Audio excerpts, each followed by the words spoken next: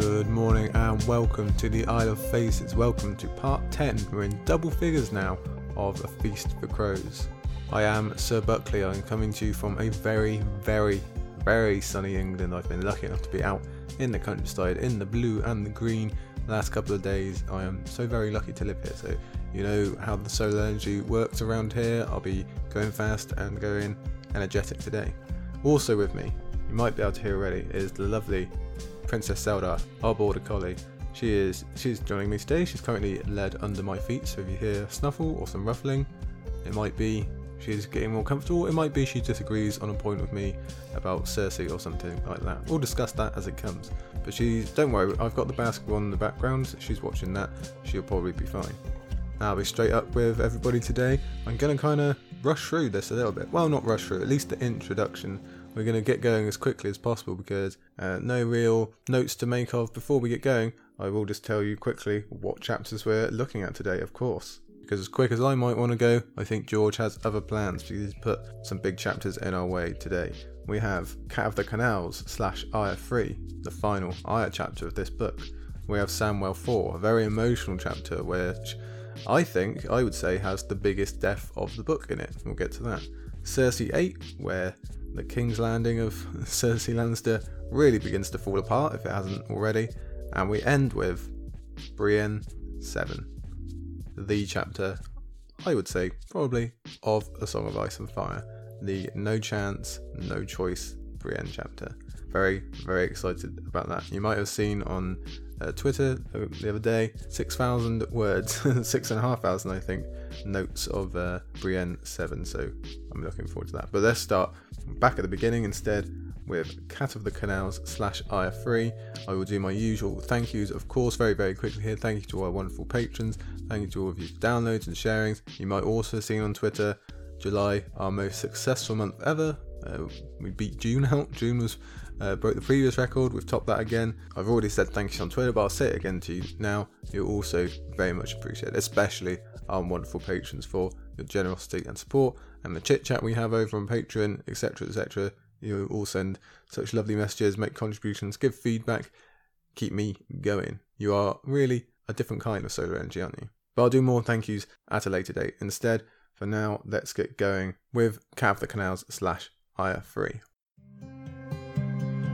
So I have mentioned before, again on Twitter, that I do not actually like this chapter very much. Or I didn't on my last read, the one before this at least. If people ever accuse George of meandering or getting a bit bogged down in description that might not strictly be required, I would have to say this is where that sort of problem sticks out to me the most. When I was on my last reread, before I was doing it for Valerie Redis, I just found myself kind of nodding off. I just wanted to get through the chapter because I obviously knew what was coming at the end. I knew there was important stuff, but there's a lot of description, a lot of world building that isn't immediately recognizable why that's in there. And I probably would have even said that this is my second worst chapter of the book, behind the original Aeron chapter at the beginning. But also, more than fair, I did get some blowback on that idea of this not being a great chapter. Obviously, a lot of you out there do like it. It is very good, in your opinion. And I certainly do enjoy the ending, or maybe just before the ending. But I imagine there will be much more good stuff for me to uncover this time around. I know there's good stuff. There's no such thing as a bad chapter in these books. So don't worry, I'm not completely panning it. I don't want to get rid of it or anything. I'm just saying there's some slow bits in this here chapter. And for all I know, maybe all that ends up being incredibly important for Arya's future chapters or someone else's future chapters. Who are we to say, really? You can never know, can you? Besides, ignoring that, it is our final Arya chapter of the book, so I have to appreciate it for what it is, not just that ending, or again, the bit before the ending. Unlike her sister, we will see Arya again in Dance, that's true, but we get so few sightings of her that we have to appreciate what we can. And we have to consider also that both of the Arya Dance chapters are shorter than this one, and her second chapter during Feast, so we're not going to get as much Arya going forward. And even though it's a cliff drop from Arya's chapter total in Storm to now, it hasn't actually felt too bad in Feast, due to the chapter's even spacing. We've spoken about this before. We have a beginning Arya, a middle Arya, this is now the end Arya, pretty much the same with Sansa. And the low chapter count in Feast in general also just doesn't make it seem that bad. We never seem like we're that far away from an Arya. That's going to change in Dance. Arya won't appear until that book's 45th chapter, and then she'll disappear in the 64th. So she's really there for a very short section of A Dance with Dragons. If we want to be really nerdy, which I know we do, and compare the percentages, Arya's 3 chapters in Feast makes up 6.6% of the total book. In Dance, it'll be just 2.8% of the book, which doesn't actually sound like that big of a drop-off, but all things considered, it really is. And just before we get going, I also want to note we're next to a Sam chapter today, so that's up next. That's that little connection between those two continuing, however slight that might be. The main purpose of this chapter is to show Arya in her element. To keep with our earlier Sansa comparison, we've moved on to the full immersion phase now. Hence, title hopping Arya, who's had a million names already, actually changes the name of her chapter now. She's well into her mission with Brusco, she's incredibly well versed in the city, she's collecting tons of info for the Kindly Man, all over a matter of months. And it's been a while since we've had a single chapter process that amount of time. That was usually reserved for Daenerys back in the day. And we did get hints of this kind of comfortability and immersion in that Sam chapter as well, but now we're really getting the full view of it, I guess. That name that she's changed to, Cat of the Canals, obviously it's half of the name Catelyn, with Sansa picking up the other half, but it's also fitting for Arya herself, given her past connections. Syrio's connection to the Sea Lord of Braavos was a tomcat. Arya herself chased cats around King's Landing, as she remembers here today. She, even now, gets followed around by a bunch of them in this chapter, maybe thanks to her warging. I'm sure you've seen that theory. We'll discuss that later. And then we can go into all the actual physical comparisons of Cats and Arya, how she's small enough to sneak into places, how she's independent, how she can quickly get out a claw or a needle. And I do long for the day when Jon and Arya will fight side by side, and Needle will be nicknamed Shortclaw next to Jon's Longclaw. So let's do our same research into the use of her own name as we did for Sansa Elaine. If we're talking about Cat, let's talk about Arya quickly. You'll recall, Sansa only internally referred to herself as Sansa once in her last chapter, when thinking about her father's greatsword Ice. So what about this chapter? How much does Arya slip up and think of her true name internally? Well, the word Arya appears 13 times in this chapter, which is way more than the 3 Sansas back in the Elaine chapter. But of that 13, 6 times are in reference to Arya as a separate different person, either by the Kindly Man or the Waif or by Arya herself, a bit like Peter Baelish was doing with the word Sansa. But the remaining 7 are all Arya, as the narrator, referring to herself as Arya internally, and they all come in the second part of this chapter. The first instance is when she's with Darion immediately and remembering how she wanted to ask him to take her to Eastwatch. So like with Sansa, that's a connection to her previous life and a previous family member in wanting to see Jon. That's sneaking through there. The next is also in reference to Darion. Then all the other references come after killing Darion. One where she's asking if poison will work on dogs, so she's remembering her time in Harrenhal and with Weiss there. So clearly, as much as she thinks she's Cat in this chapter, she is most definitely not, and definitely not after killing Darion. She also slips up and says "my lady" instead of "milady," which is a lesson we'll see Roose Bolton teach Theon in Dance coming up. So that's enough name talk for now. Now let's get on with the actual text itself, shall we? We begin in Arya's new world with Brusco and his daughters, as we're introduced to what seems like just another day for her and for them. This is her routine. These are the people she's used to. This is her mission that she's fully into now. And you have to think, the Kindly Man must be getting a whole bunch from her. It doesn't seem like there's a lot of kids doing similar things out there for him or for the Faceless Men, though if there was, it would lend credence to that idea of Varys once having been involved with the Faceless Men. For what is Arya doing other than being a little bird at the moment? Even if it's not strictly other kids doing it, we can assume there are other agents out there learning 3 things and bringing them back, or maybe more than 3 things. So the Kindly Man must have a really unique view of this city. But as immersive as this chapter is for getting into Arya's mindset and routine, this first full page is all just about Arya and the other children starting off their workday. By the end of said page, we're already getting into hints that her new persona is not without its cracks. Here's the first quote of the day. Some nights the wolf dreams were so vivid that she could hear her brothers howling even as she woke, and once Breya had claimed that she was growling in her sleep as she thrashed beneath the covers. Yes, as we've said in a million times before, even in just 2 previous chapters, Arya can't leave Arya behind. I don't think it'd be possible even if she'd never met a direwolf, but this connection back to Nymeria makes it completely impossible, especially given how strong these dreams still are in terms of sense and feelings. It's a connection she does actually like. She doesn't really want to get rid of it. Given what we think might happen in the Winds prologue, the fact that Arya can still see with this clarity through Nymeria's eyes might be of really high importance. We might learn some really key things there. Still, we don't know the ins and outs of warging, so we might see the prologue as a memory rather than live. She might see the remnants of it, kind of like we saw after the Red Wedding. We don't know. Interesting though. So Arya is growling and thrashing when she has these wolf dreams. I'm not sure if it's mentioned if Bran and Jon do the same. Obviously we didn't find out about Robb or Rickon. But Bran is a lot further along the control scale and knows a bit more about warging, and Jon is a bit older too. Plus, neither of them have had anything as traumatic as the Red Wedding, I would argue anyway, and neither are trying to hide that part of themselves. Perhaps the sheer distance from Nymeria is doing the trick in that regard. Importantly, Arya admits she quite likes the dreams, like I said. Feeling as strong as Nymeria does, that's important. Unfortunately, there are other, more human dreams mixed in there about what happened at the Red Wedding, etc. So really, we get both factions of why Arya is Arya and not Cat right next to each other, despite Arya telling herself the opposite again and again. As we head down the long canal on Brusco's boat, we get the first of the major world-building vibes that'll be strong throughout this whole chapter. Stuff like the Palace of Truth, or the actual names of some proper Bavosi families. We've not had that before. And that kind of stuff I can handle a little more than all the descriptions of people she's going to sell her cockles to later on. But as we say, who knows what will be valuable later on and what won't. And even then, there's normally something key to pick out anyway, such as the second half of this page where we see Brusco's buying habits, and we're also told Arya is getting stronger shifting all these casks of seafood, etc. That kind of thing, probably going to be on later on. This is where Arya thinks on her new constant finding of these 3 pieces of information for the Kindly Man, and it's genuinely interesting to see how almost every piece of knowledge can be of use in some way. Arya is ever observational, curious, and being little is perfectly suited for such a task, and she links it in here with a bit more backstory about the city. Another quote. Braavos was a city made for secrets, a city of fogs and masks and whispers. Yeah, George knows how to get us interested in a place.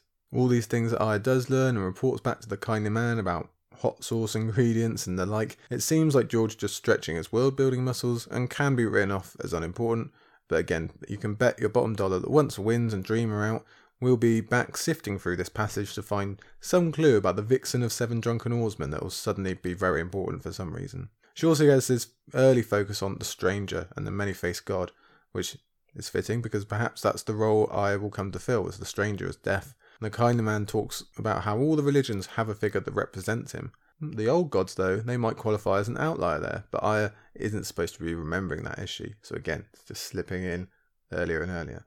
As Arya tells us about the upkeep of her duties in the House of Black and White, we also have the extended passage of Arya's cockles and clams route through the Ragman's harbour, and probably this is the most guilty of the slog I spoke of at the beginning there.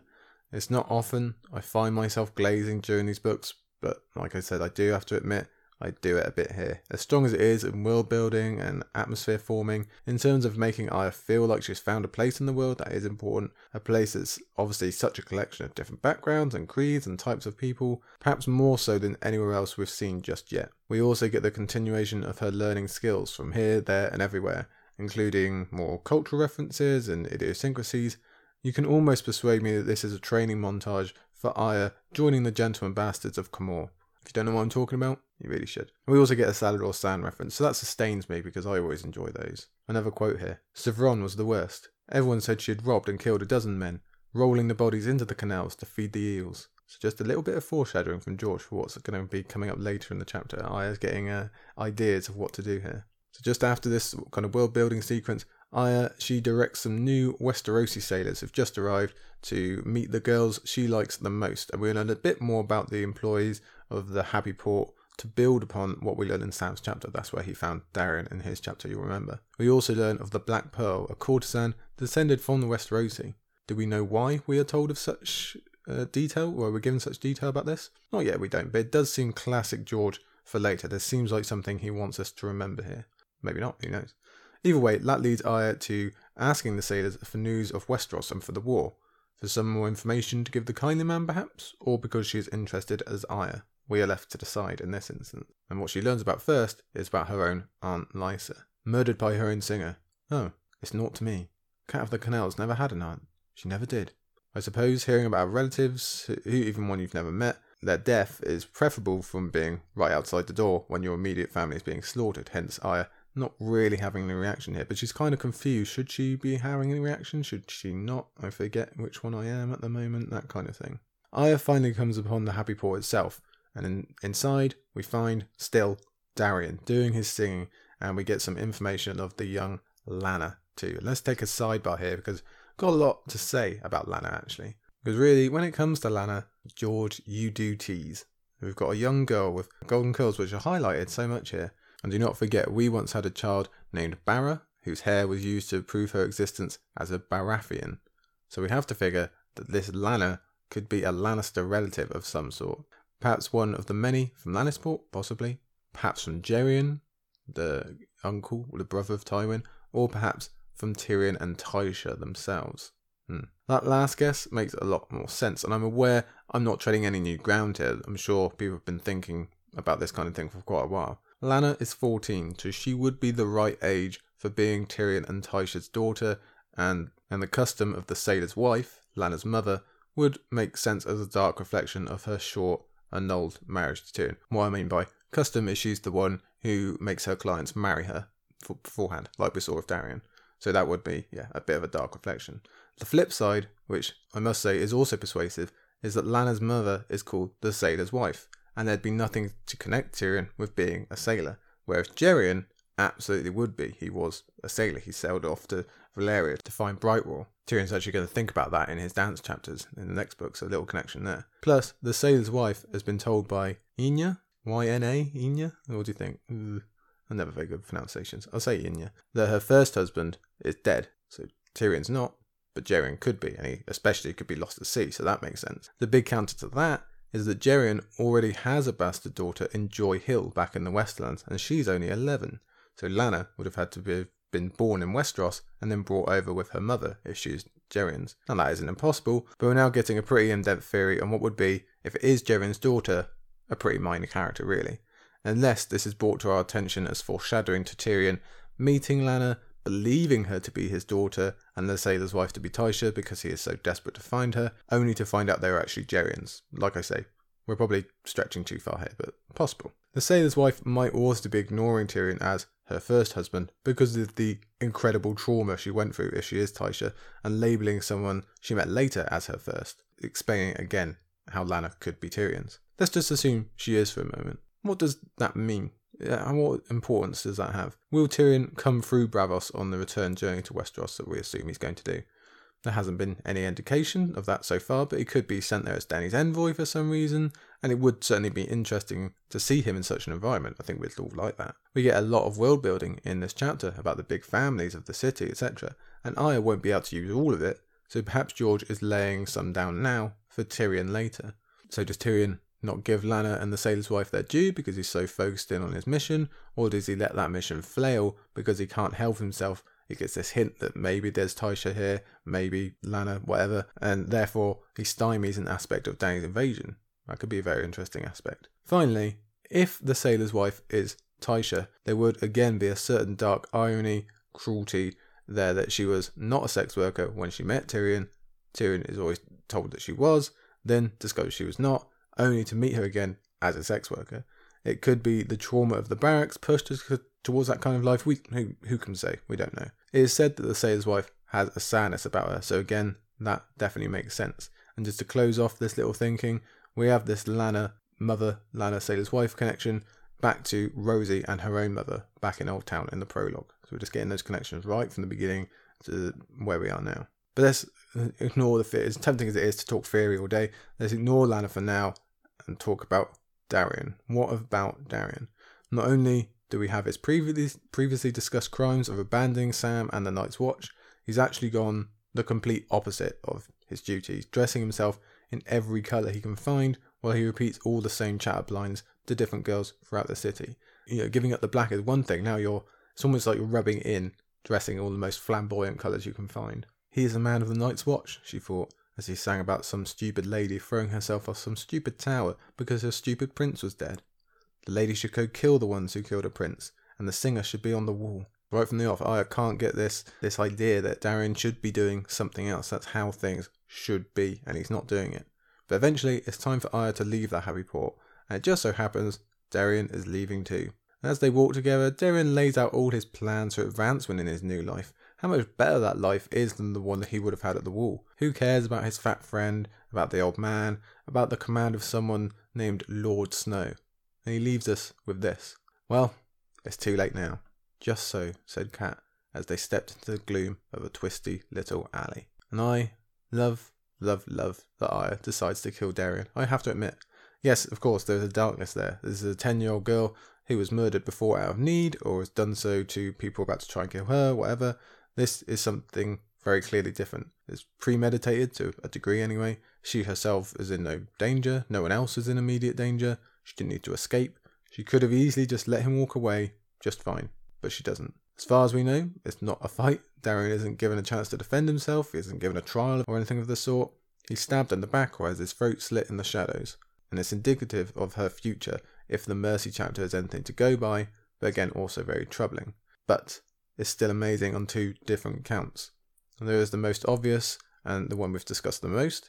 You can change your chapter title all you like, but this is still Arya Stark talking. A cat of the canals has no reason to be interested in the watch or the justice of doing the killing yourself. Arya Stark does. She grew up in a household when the importance of the Night's Watch vows are hammered into you from a young age. She comes from a house where her father taught the importance of vows in general in the first place, but also of it being their ancient duty to deal with those who break such vows. That's what the Starks are for. Arya wasn't invited along to watch such a dealing as her brothers were, but she's long moved past those gender barriers now. The Starks and the Night's Watch are forever entwined. Countless ancestors of Arya's have assisted them, have joined them, have dealt with deserters. Her own uncle was a member. Her favourite brother has risen to Lord Commander now, apparently. Darian turning his back on the Night's Watch means he's betraying the nice fat guy that she met before. He's betraying all those on the wall now and forever in the past. All her kin of that past, her uncle, and most specifically her brother. He's betraying all of them. He is as good as stabbing Jon in the back. Hey, you know what's happening later. And Arya will not stand for it. What would her father have done with a deserter? Arya knows, so Arya does. Of course, unfortunately, Eddard Stark would most definitely frown on this. Firstly, he doesn't want his young daughter to have to kill, obviously, but he would also call it a dishonourable way to kill Darian. Still, Arya's working with what she's got. And I just like it as a connection to her and Jon. I think that's why I like it so much. It's just something to keep them both vaguely in the same universe, isn't it? And George, he toys with a different style of telling us that Arya is killed this time, waiting until she is back with Brusco and thumping some boots down. The boots of a dead man. Just like Owen the Oath will want after Giles Slint is killed. Again, Jon connections. She certainly isn't coy about it either. Valar Morghulis, she thinks. Back in the House of Black and White, she goes through this whole physical process of stripping away Cat of the Canals and becoming no one once more. Yeah, sorry, you're not kidding anyone, are you? And to close the chapter, we find out some more about what she's been learning in her time at the temple. She starts becoming familiar with the use of poisons, some of which we've already seen in action. The Tears of Lys caused a great big kerfuffle some people called the War of the Five Kings, for example, when it killed Jon Arryn, whereas Sweet Sleep might become of more importance depending how much Peter Baelish insists on pumping Robin Arryn full of. And actually, it's interesting, because I've never connected that both father and son are victims of poison. I wrote out those two notes, I didn't even realise I was talking about the same family here. Rereaders will know poison will come into Arya's own arc as well, but she might be having a more important interaction with poison sooner rather than later. We have to wonder if the waif knew about that and did this particular lesson just to rub it in a bit. We also have the mention of basilisk blood, which Arya connects back to Whis being killed by his own dog. So it's another behind the curtain moment for her. That wasn't magic, it was just knowledge that won the day back then. In the last Arya chapter, she was teaching the waif the common tongue, and apparently she seems to speak it fluently. So perhaps Arya gave her a good start, or perhaps the waif's origin story is actually based in Westeros and she could speak it all along. And speaking of that origin story, we get apparently her full background now. Or do we?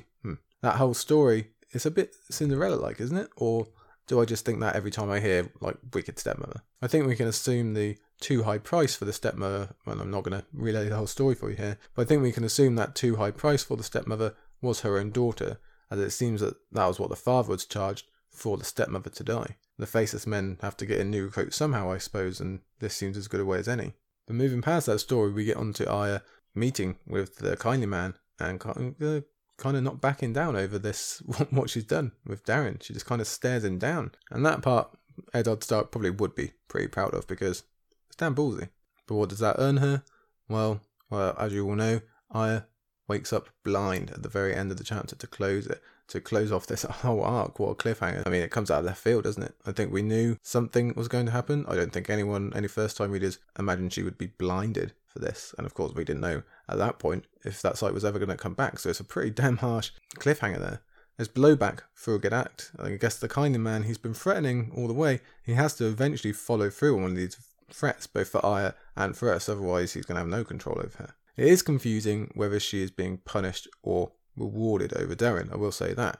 I don't think that's something you consider the first time you read it. I think it's quite, you just think, oh, she's being punished, she might be chucked out, she might be left in this state, we don't know. But having read the whole series and seeing that she gets it back, it becomes clearer this is actually part of the process. This is like the next level. So which is it? Is it punishment or reward? I still lean towards punishment, but I always think the kind of man, well, he tells us it is part of the process, but why would he reward her for remaining Arya and not doing things the Faceless Man way? I suppose they brought it on earlier than usual, that's also mentioned later, and there was the possibility that this might be too much for her, leaving her blind forever. Again, maybe this is just a test to see how much she's willing to put up with, put it that way, and they're just like, okay, but we're going to be a bit harsher than usual for you because you have broken the rules. Then again, the fact that Darian had deserted and his life was now forfeit only complicates the matter because he did deserve it by all the rules of the Night's Watch. But then what does that mean to the Faceless Men? Again, complicates the matter.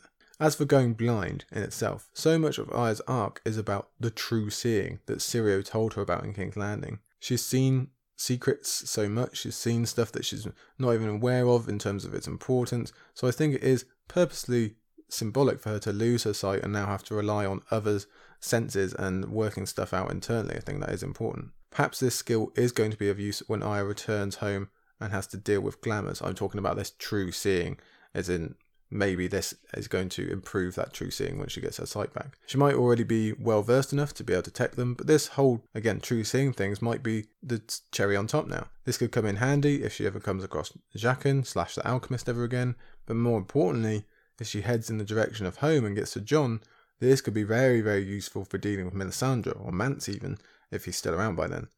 There could be any number of glamours up there in that magical part of the world that Arya will see through. For all we know, this is what the Sea Lord was up to with Syrio, right, with that story of the Fat Tomcat. He does reside in a city full of Faceless Men, after all, so maybe he just wanted some kind of protection against glamours, against face changing. Again, that's a bit in depth, but it is definitely possible. Either way, that is our goodbye for Arya in this chapter, for this book. So we will have to wait until we're quite far into Dance to see her again. Chapter 46, that's quite a while away. Goodbye Stark. So we've really got one more Stark chapter of this book. It's going to be coming next week. It's the longest chapter of the book with Sansa, or Elaine if you want to be technical. Overall for this chapter, it's weird because it's a happy chapter for Arya where she has found a place in the world where she fits. But then it ends with murder in an alley and then horrific punishment for Arya. Or is it just the next step for Arya? It's quite difficult to get our heads around that ending. Again, because we're not used to seeing Arya in a comfortable place, a happy place. And we have to taint it with this, the darkness that is always there. We've got to remember this isn't actually a happy place. As much as we might like seeing Arya smiling and getting on with everyone, that's not really what she's there for. She's learning to kill, she's learning to do all these bad things, and we don't know what use that's going to be put to later. But we'll have to discuss that more in Dance, and especially we'll be able to have stronger links with her Mercy chapter after, which definitely has a lot of darkness in it. So we shall see. But farewell, Arya. For now, we will miss you. Let's move on to the next chapter, second chapter of the day, with Samwell 4.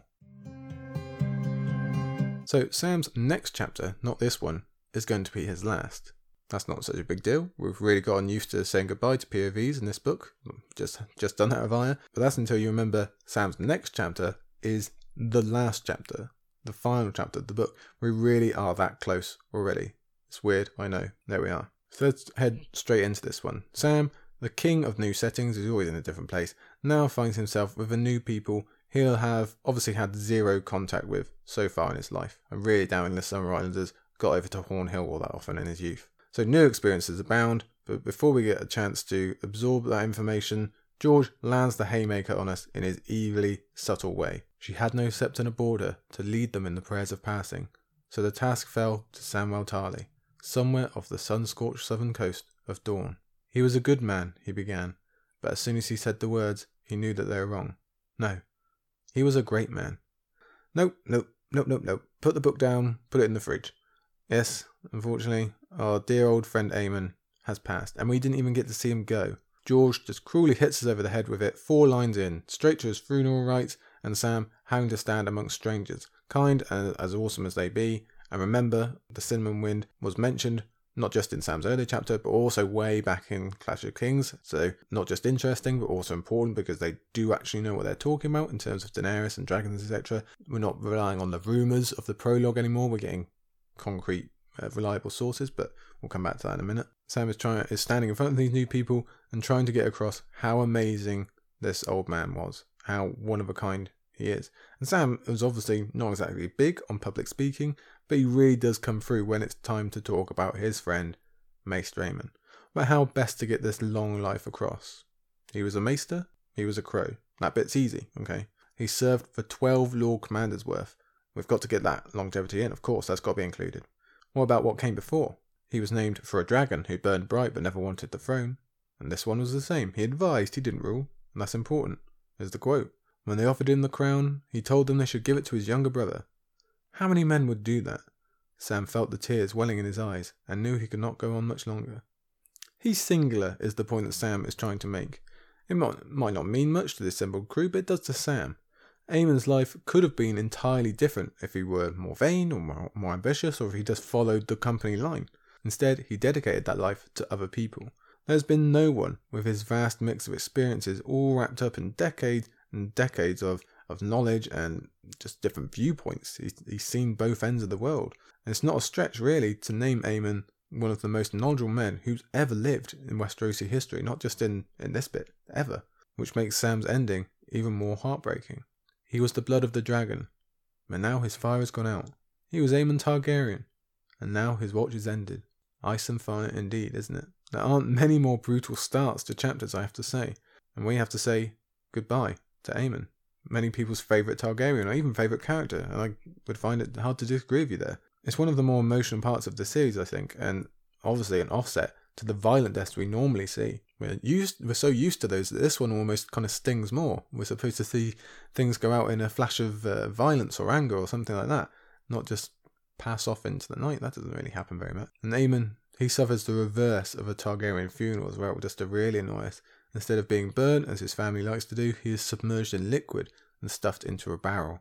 It's such a shame for one of our more dignified characters in general. Like I said at the top, I consider this the death of the book. Each volume has had at least one big death.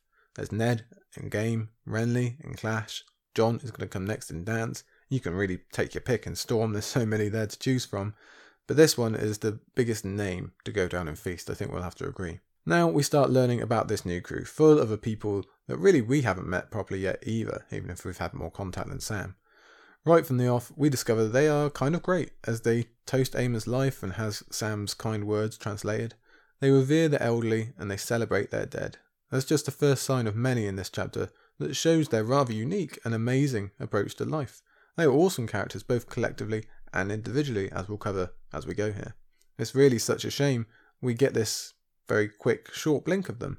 Their philosophy on life and death, their philosophy on love and sex, how they treat Sam, Gilly and the baby is a refreshing bubble of positivity in this otherwise very harsh world. I really hope we get to see more of them going forward, even if that doesn't look too good at the moment. And not to jump ahead here, but it is a shame that no POV remains among them at the end of this book, because it would be great to watch them go back across the world of Marwyn. I think we'd all like to be a fly on the wall on that trip. With his duty done, Sam lets his misery take over, and it comes in the form of physical fatigue.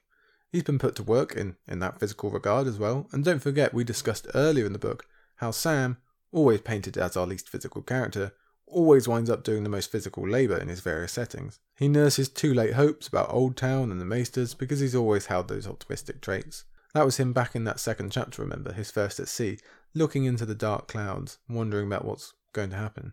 Well, the rough times have come. He's lost Darion, right, well, meh, okay, sure. But now he's lost Aemon, his mentor, his friend.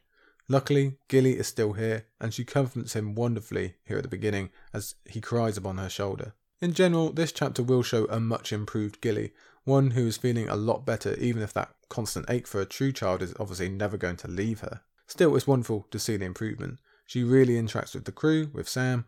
She's alive again, as we'll see.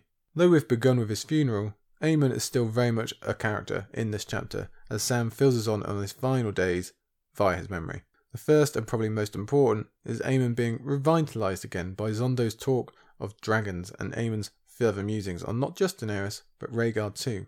"No one ever looked for a girl," he said. "It was a prince that was promised, not a princess." It's rather typical, unfortunately, for this society to naturally assume something this important would concern a male. But I will say, I eat up absolutely any information we get on Rhaegar being aware of and trying to work towards a certain prophecy, because it's not like we ever get a lot of information, is it? I love this passage because it almost confirms that both Aemon and Rhaegar discussed and kind of maybe double-teamed these prophecies, maybe worked together to make sure they came true, whether that was with an eye towards saving the world or saving their own house, or both. We've had this idea of them being in cahoots right since Game of Thrones, and I really do find it thrilling, especially when we get tidbits like this. Unfortunately, probably aren't going to get many more of those, but I'm sure we're all hopeful. Specifically interesting is that Rhaegar became aware of the prophecy likely pertaining to him in his youth. Now, is it youth as a boy or as a teen, or what? We won't delve too much into his personal history here because you all know it, but we also all know the story of him suddenly demanding a sword and always looking through scrolls and such. Then he apparently got into his head there was his son the prophecy meant, not him, so there's a change in direction there. Was it just a comet that did that during Aegon's birth or conception? I can't remember which one it is now.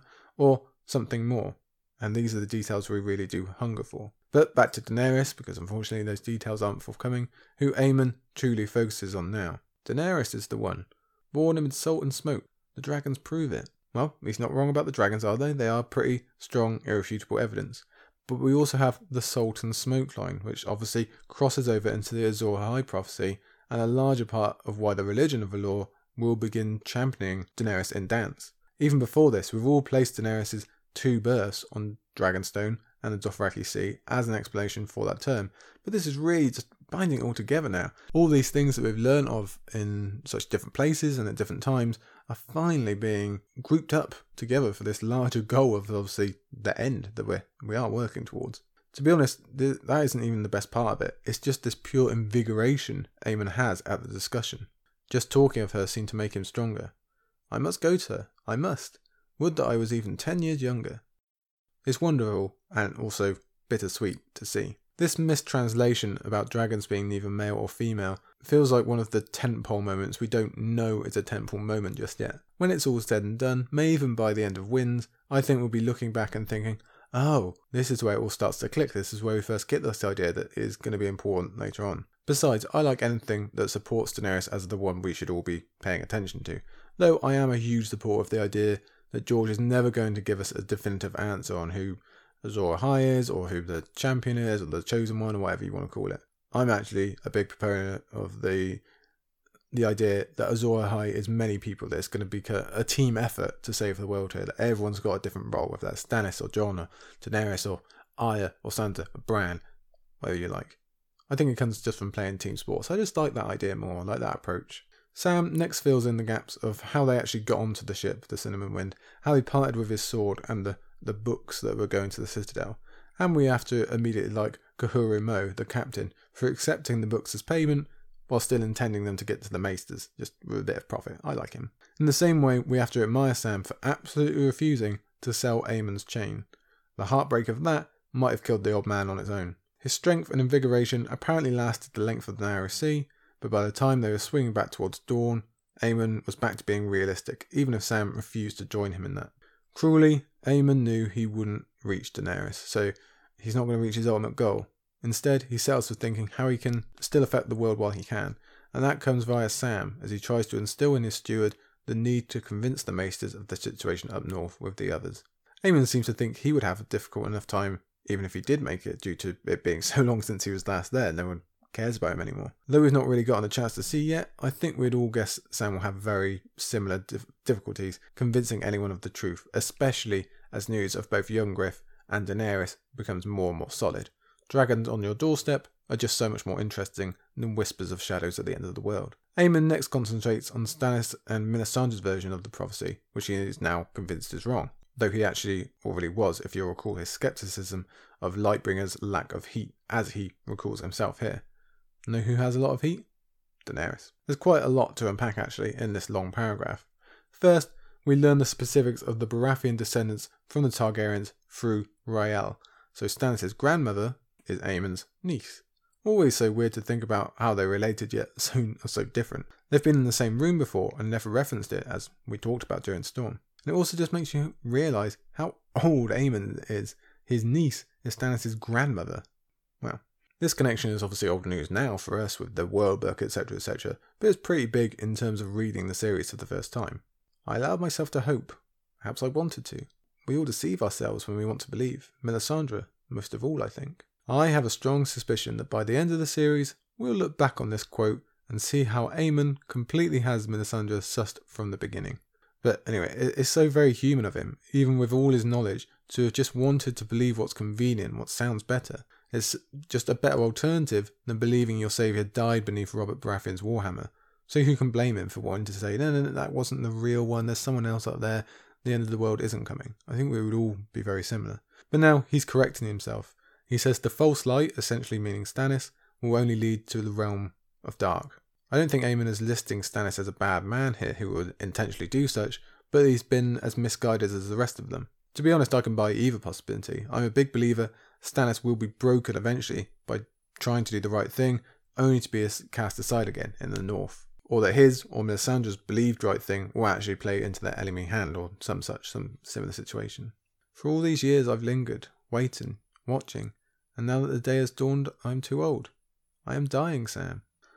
There's long-lasting hurt in Aemon's words of prepping for a whole lifetime for this one role, thinking a big day is coming, and then being too old when it finally does come around.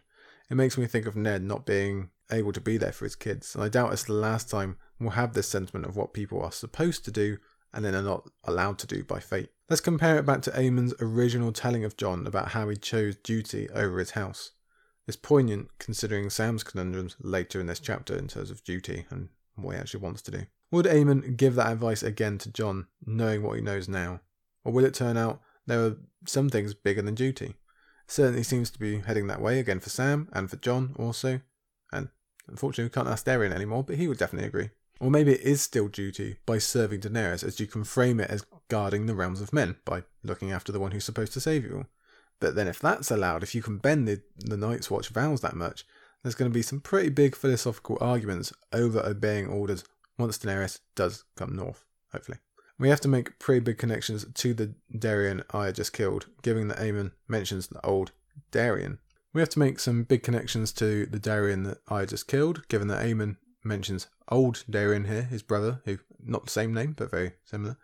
And he also liked the drink, as present Daeron does, if you can keep up with me here, and present Sam, who's also taking an unofficial wife, like Daeron did. Though I think we can agree Sam is doing it with a much bigger presence of doing the right thing / what's come natural, as opposed to Daeron just disobeying direct orders and leaving teammates to freeze and starve. But this entire passage from Aemon is very emotional as he considers the end of his life and thinks about Egg and Daeron and his sisters. Sorry Aerion, no deathbed shoutouts for you, but that makes sense, I think we can all agree with that one. In fact, one thing we can pick out is at the beginning of this passage, Aemon says, "The prophecy, my brother's dream." And that's interesting. Was there a specific dream that persuaded either Aemon or Rhaegar, or both, about parts of the prophecy, maybe even the whole of it? I don't believe that gets suggested again, though I could be wrong, you're always welcome to correct me. Aemon also doesn't tell us which brother. You'd assume Daeron, who was the one who supposedly had visions, but Egg also became more and more obsessed with dragon and ancient spells and the such in his later life, so who's to say he was not the one? We just don't know, but we definitely want to find out. Let's kind of tuck that away for future writings from George, hopefully. Unfortunately, everything we get from Aemon after this is even murkier. His talk was all a jumble.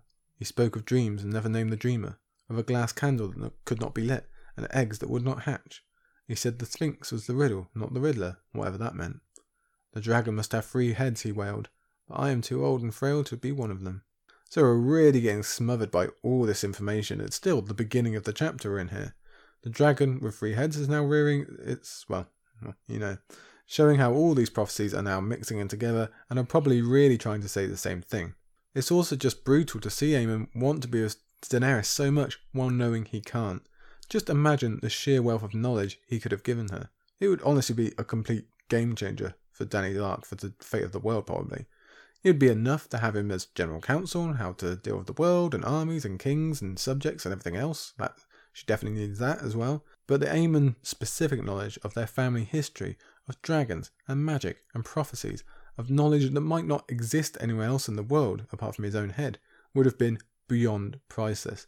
Like I say, it really does probably change the fate of the world if Aemon had got to her. It might be our loudest alas alarm ever. We're also getting big prologue callbacks now with talk of glass candles and sphinx riddles. I'll admit, the sphinx part of Aemon's ramblings have always had me confused. I've never really got through what that means. It's going to come back in Sam's next chapter and at the end of the book, obviously. This whole thing is just a big tease from George, if we're honest. Does Aemon know something about glass candles that we don't know? Or is he just thinking back on the Citadel's now obsolete test? Does he know of other unhatched eggs somewhere, or is he just remembering his brother? We don't know. Still, George does make up for it by making the final-ish memory of Aemon come from Gilly, of him gently holding the baby, supporting new life as he always did, of being happy and laughing. So, thank you for including that, George.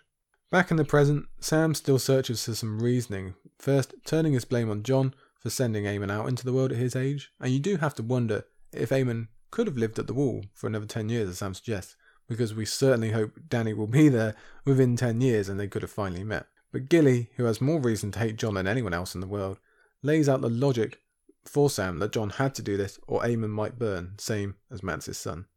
This is what we were talking about earlier on, with Gilly getting better. She can now finally talk about what's been done to her and her son.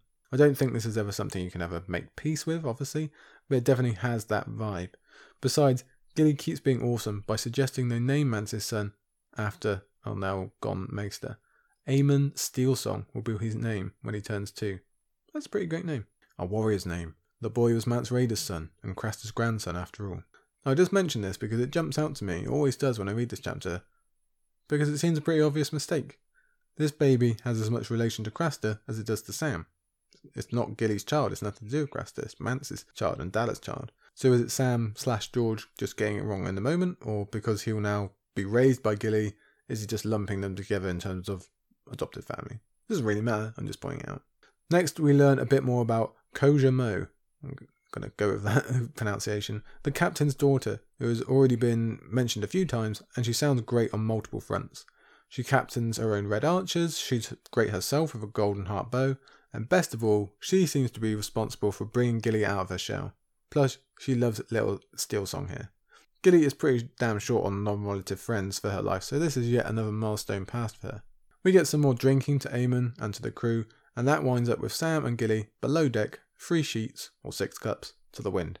And after watching an incredibly romantic sunset, they end up, well, I think you guess where. He broke off the kiss long enough to say, "We can't," but Gilly said, "We can," and covered his mouth with her own again.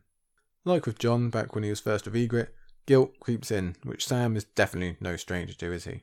The words, the oaths, his duty, all come flooding in and then get rushed straight back out again as lust and alcohol take over. Sam obviously blames himself, he compares himself to Darion and all these other unfair things, but his affection for Gilly and hers for him is just too powerful, and away they go.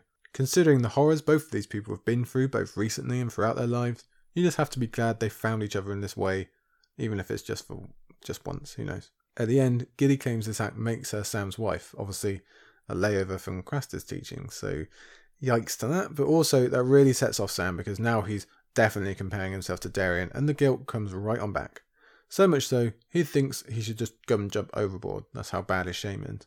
But the lesson of the Summer Islanders, which we get some more of here, with their own lovemaking and the answering death with life, well, it's lost on Sam for the moment, unfortunately. It's probably a good thing he's put to work the next day instead of just being allowed to wallow, but still, shame squeezes in there. After much moping, Koja Mo comes to the rescue again. "I honoured your dead, and the gods who made you both. Zondo did the same. I had the child, else I would have been with him. All you Westerosi make a shame of loving. There is no shame in loving. If your Septons say there is, your 7 gods must be demons. In the Isles we know better. Our gods gave us legs to run with, noses to smell with, hands to touch and feel." The basic lesson here is, enjoy your life while you can, Sam. Appreciate it for what it is. This might be really well-timed advice, because this might actually genuinely be the peak of Sam's life here with Gilly and thinking about Aemon. It's a lesson that's obviously got through to Gilly, as Kojimo tells us she is aware she will soon lose Sam as she's lost everything else in her world, so she just wants to seize him while she can.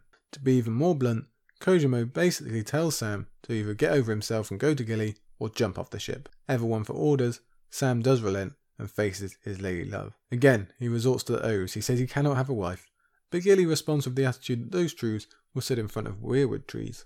In the forest, they see all. But there are no trees here. Only water, Sam. Only water.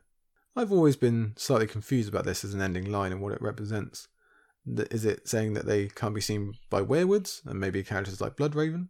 That they are rushing towards another opposite magical place, one that has glass candles that could still be watching them? Or is it just representative of Sam being far away from where his vows were sworn, and therefore allowed to blur the lines a little bit? It's dodgy ground. Again, just ask Darian. Either way, this is a pretty beautiful chapter. Emotional, absolutely. It's tough to say goodbye to someone as beloved as Eamon, but the goodbye he gets, the honouring by the crew and Sam, the celebration of his life, but the fervent living of yet more life, that's a real good time.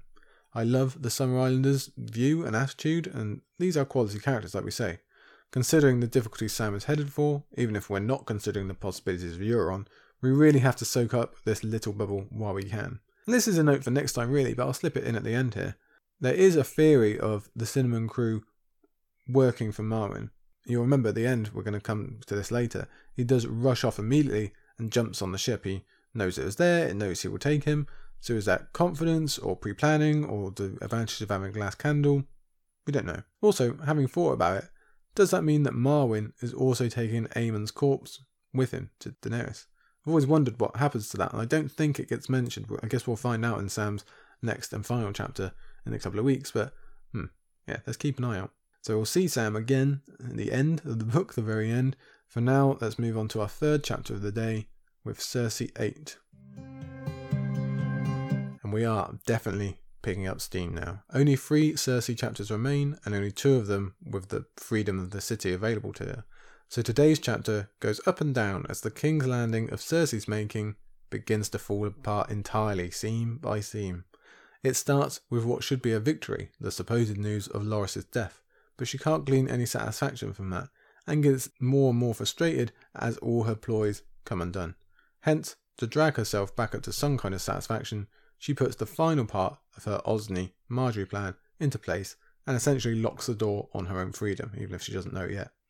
This is where she can officially wave goodbye to being the queen, which is funny considering this is the chapter we get our best explanation of why she is always so concerned about losing that position, the prophecy. We actually really get to that today. The first page puts us right into that mindset of loss and things not being how Cersei wants them, as the opening paragraph tells of a rainy King's Landing covered in clouds where the sun cannot make an appearance, and Cersei's day apparently not faring much better. Though note, we do get an early mention of the Blue Bard singing for Marjorie, so note that down for later. But that changes when Aurane Waters comes in on the tide and brings Cersei the exact news she's been hoping for. In fact, it's even better than she dared hope at all. In her last chapter, she was thinking she'd either gain Dragonstone or have Loras die, and it turns out both are true. But Aurane starts with the broader political news first. Dragonstone has fallen. Yes, mighty Dragonstone that burns so bright in our memory, despite it already being ages since we've been there, is now apparently in Lannister hands, surely leaving a bitter taste in the mouth for most of us. Cersei actually does a good job of not having a big overreaction and keeps it cool at this first bit of news. So much so I had to go back and check this wasn't being told to her in court, but no, she is just in her solar and just isn't reacting too much. Crucially, now that we are without Victarion or Aeron POVs, Cersei's updates serve as our own updates for what Euron is up to. And we get it here from Cersei's inner thoughts. As Marjorie foretold, the Shield Islands were not enough. The Ironborn have gone up the Mander into the heart of the country, and have also now gone south and overwhelmed the Wedwines down at the Arbor, which is a major blow to the production of food, wine, and the economy of southern Westeros. From there, he is even sending ships towards Oldtown, so we're now really getting that sense of impending doom of something bad happening. I wouldn't be surprised if first-time readers believed we might see the Oldtown attack to close out this very book. It would make sense from a structural standpoint. We started in Oldtown, we can finish in Oldtown. And as it turns out, we will, even if we don't get that particular ending. And we know Sam is getting nearer and nearer, so it's great chapter sequencing from George in terms of building that tension. Regardless of when it comes, Cersei's reports tell us Euron has been successful in keeping his Ironborn together after sending Victarion off. They've apparently brought back into his shtick now. He's set his sights a bit closer to home, and we can only imagine the horror he's implementing around the southwestern coast. Even without the inclusion of Sam, his coming to Oldtown should worry us greatly. We know the heaps of knowledge contained there. We know the sheer amount of human life there. If he can bring such violence and despair as we've already seen, what's he going to do with a place like that? It is very, very worrying indeed. At least it is satisfying to see Cersei privately admit the Ironborn problem is dire when she went so far to minimise it previously in front of Margaery and the others. As she remembered, it's Balon's brother this time, not his son, so that's good. We want details on Dragonstone though, even while Cersei's having this little side act about the Ironborn. Exactly how did this mighty fortress fall? We want to know the details. Owain obliges us, in a general sense, with information on Loras's tactics. Here it is. He turned what could have been a bloodless victory into a slaughter. 1,000 men are dead, or near enough to make no matter. Most of them are our own, and not just common men, your grace, but knights and young lords, the best and the bravest. And Sir Loras himself? He will make 1,001. So first things first, that's 1,000 of Cersei's men, the ones she has so little of, gone. The city is weakened further, as we've said 1,000,000 times before. I believe 2,000 men were sent originally, so that's half the entire force spent on overwhelming a castle that, to be honest, didn't need to be taken quickly at all. It did in the sense of freeing up the Red Wine ships, that's true, but Cersei could have ordered that to go ahead anyway without the big push on Dragonstone. She only refrained from doing so to piss off the Tyrells, and then had Loras's insistence drop into her lap. So in many ways, Cersei sent 1,000 men to their deaths just to rid herself of Loras. Caveat. That's all true as presented to us here, but as we discussed last week, we really don't know at all. Are those 1,000 men dead or not? Is Loras bleeding to death as we speak? We don't know. As I said previously, this might be the best mystery in the series that is dead 50-50 in terms of the likely outcome. I personally want Loras to be alive and searching Dragonstone for whatever means, but does that mean there was a successful assault? Was it an easy one with less than 1,000 deaths? Did Loras make some connection with Roland Storm as we questioned last week? Who can say? For now, let's take Owain on his word and call it as we see it. A monumental cock-up of a campaign. 1,000 men lost for a castle that really doesn't swing the needle at all on your current situation. Plus the loss of your best Kingsguard, even if Cersei will never see it that way or admit it. But what about how everyone else would see it? That's what we deal with next, as Cersei quickly moves from overall political picture to inner delight at Loras's injuries. She is aware enough, finally, to see how the city loves the Tyrells as she remembers Loras departing, particularly in terms of young women. That greatly frustrates her too, no doubt because of her extreme jealousy and belief that all love should be coming her way just because. To offset that memory, she has Owain tell her all the gruesome details, which we'll cover in a minute, not once but twice, just so she can get some sick pleasure out of it. But that's not all. She also wants to tell Margaery herself so she can enjoy watching the girl's heartbreak. Yeah, just awful and creepy. After thinking that Owain doesn't actually resemble Rhaegar as much as she once thought, which is good because he won't be around that much longer, Cersei heads straight off to see her daughter-in-law and make her cry. Margaery is trying to puzzle out some new game from Volantis with her cousins when Cersei walks in. Now are we to assume this is Savas? I don't think it's been mentioned in King's Landing before, but apparently is well established in Dorne, so maybe Margaery can have a game against Arianne or Faye Hagon when he comes. That would be an interesting scene, I think you'll agree. Cersei puts on her sweetest, friendliest voice as she relates the tale to Margaery, because we all know that makes it 1,000 times worse when we're in the presence of true evil. Apparently, Roland Storm refused single combat with Loras, forcing this all-out assault that our Knight of Flowers was brave enough to lead himself. But however brave, the injuries soon started piling up, and we know Cersei enjoys her listing of them. A quarrel in his thigh and shoulder, which sounds eerily similar to Aerys Oakheart's charge toward Arya Hotar, plus some broken ribs from a mace. You get the sense Cersei would have been quite annoyed if someone had just felled him in one quick cut. That's not nearly enjoyable enough. "Tell me," said Margaery. "I command it." Command it? Cersei paused a moment, then decided she would let that pass.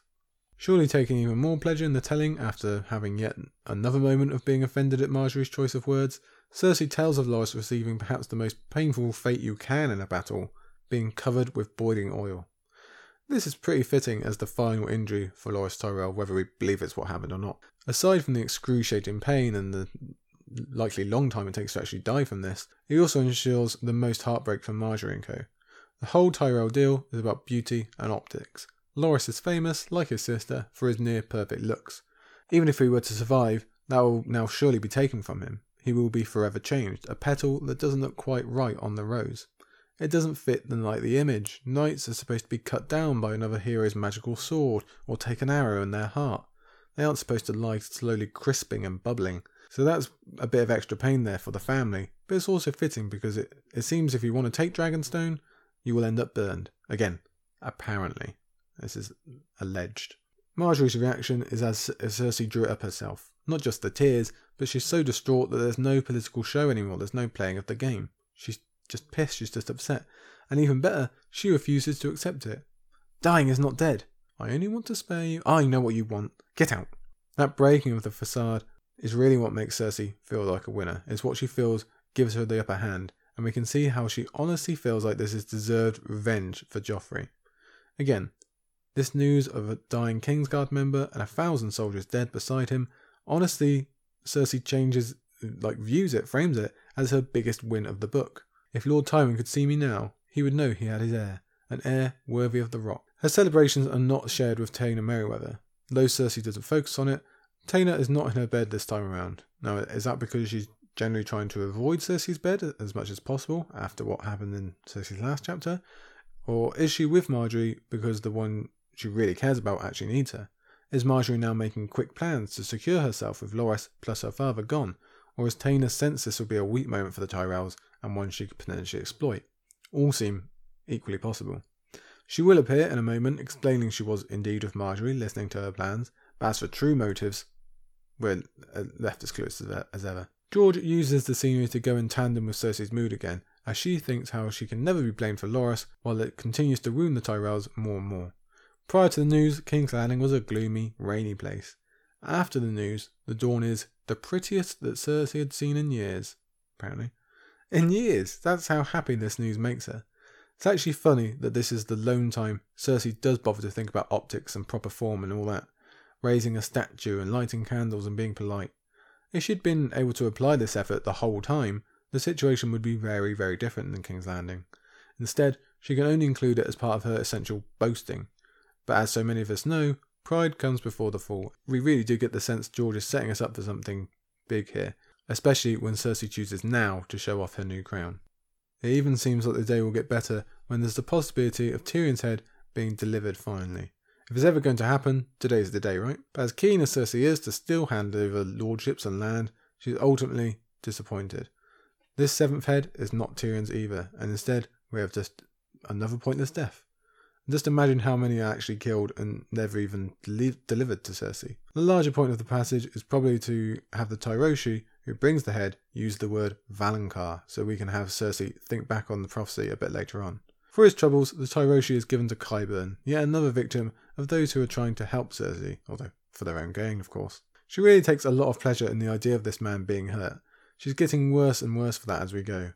The poisonous sweetness, George calls it. Doesn't enter her mind this might dissuade others from coming forward, of course. No. Violence is, apparently, always the answer. The three informers provide nothing more for Cersei, but do give us some connections to smile over, as a hermit in the Riverlands is mentioned, one who lives on a haunted hill. We already know that to be the ghost of Highheart that Arya met in Storm, while we can assume the one in the Mother's Show in Braavos is another that Arya will meet later on. So the wind is out from Cersei's victorious sails a bit as she admits defeat and heads to court, again comparing herself to Robert when she admits how tedious it all is, and she does that again in a moment when dealing with a Jalabhar Xho. Interestingly, Taena tries to persuade her to bunk off and go and do something else, perhaps dress as small folk or have a stellar wizard turn them into men for the night. If nothing else, Taena is definitely perceptive about what was going through the Queen's mind that night they shared in bed recently. As readers, our time in King's Landing has taught us to be suspicious and cynical about basically everything. So why is Taena now suggesting they go off into the city? Is this a suggestion from Margaery to get Cersei out of court so she can get Tommen to decree something, or something else that needs to be done without Cersei's attention? Could she have even been planning to have Cersei murdered down in the city without her guards? Revenge for the brother who would never have gone if Cersei had given the correct order in the first place.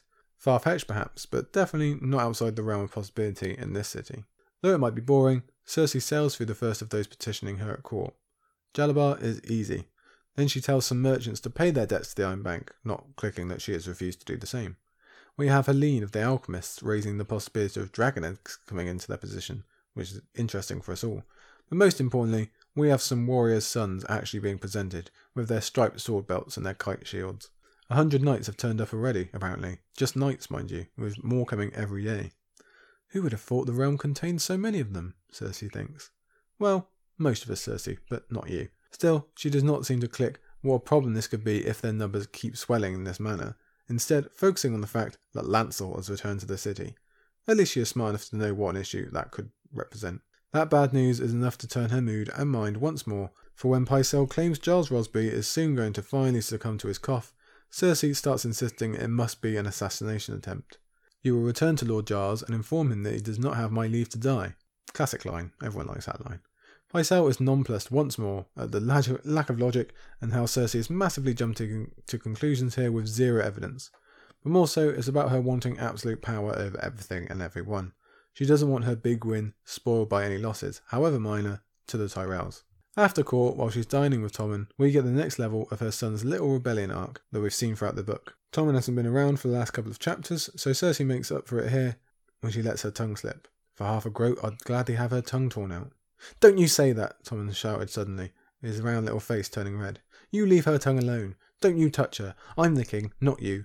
She stared at him, incredulous. What did you say? As before, it's clear Margaery has continued with her pushing Tommen to take more power in order to improve her own share while lessening Cersei's. Perhaps she's even put an emphasis on that with this news of Loras. Either way, Tommen is clearly in an emotional state with the news of his friend, whom he has quite few of, let's remember, and Cersei suggesting further violence against that family, against his own wife, and it's too much for him. Like his last outburst, it comes back to this argument of who is the king. Tommen knows in his youthful, basic way that he is king and that outranks everybody else at the end of the day. Yes, he's a child and he does what he's told because he's a good boy, but he is the king. So if there's tongues to be torn out, he gets to pick them. He knows Joffrey used to do it. He's probably got a solid inkling of what Cersei gets up to as well. And of course, the main thing is that he's right. He does, or will, outrank Cersei. He does matter more than her. Unsurprisingly, she doesn't react well to that idea. Perhaps we should be happy she doesn't take her rage out on the boy himself. Okay, we know what a threat to her power means to Cersei. It is the very worst of ideas. Instead, she goes all terrible parent again, like at the beginning of the book, by dragging Tommen by his ear and making him inflict horrible violence on his whipping boy. Now, having a whipping boy is barbaric enough in itself, but now Tommen, our poor sweet innocent Tommen, is being made to do the whipping. This poor child is being made to abuse another child. Barbaric is not the word. This really doesn't get followed up on in the series so far. We don't know the psychological, emotional toll or the physical for poor Pate, and note that prologue connection again. But this has to be pretty high on Cersei's crime list. She's tired, she doesn't want to explain to Tommen, she doesn't want to win him back, she just wants to prove that she is the one in charge, even if it means a child being beaten and threatened with having his tongue removed and making Tommen complicit in it. I really, really hope this does not stick with him, considering all the terrible issues he's had to put up with already in his life. I do think this might be maybe Cersei's cruelest act. It's a real tough conversation because there are a lot, but this might be the sickest. So this most victorious of days doesn't feel all that great. Isn't that strange? Again, George falls back on his scenery to match the mood. Cersei opened the window for a breath of air and found that the clouds had rolled back in to hide the stars. Yes, what is supposed to be a shiny night is now gloomy once more. But Cersei tries to deflect her own disappointment by thinking at least everyone else is more miserable. Margaery, Loras, Felice down in the dungeons. No, wait, don't think about that because that was a really stupid, simply cruel move. And now her mother Lady Tanda has died as well, making Bronn even more powerful. But all of that is okay, we can handle all of it because Margaery is upset. When I kissed her cheek, I could taste the salt of her tears. That's a good enough day for Cersei. As long as it includes that, doesn't matter what else is happening. As she drifts to sleep, considering the woman she believes is the younger one destined to bring her down, Cersei dreams of the prophecy that first made her aware of such. After drips and drabs coming through the first 7 Cersei chapters, we now get the full story out of her for the first time.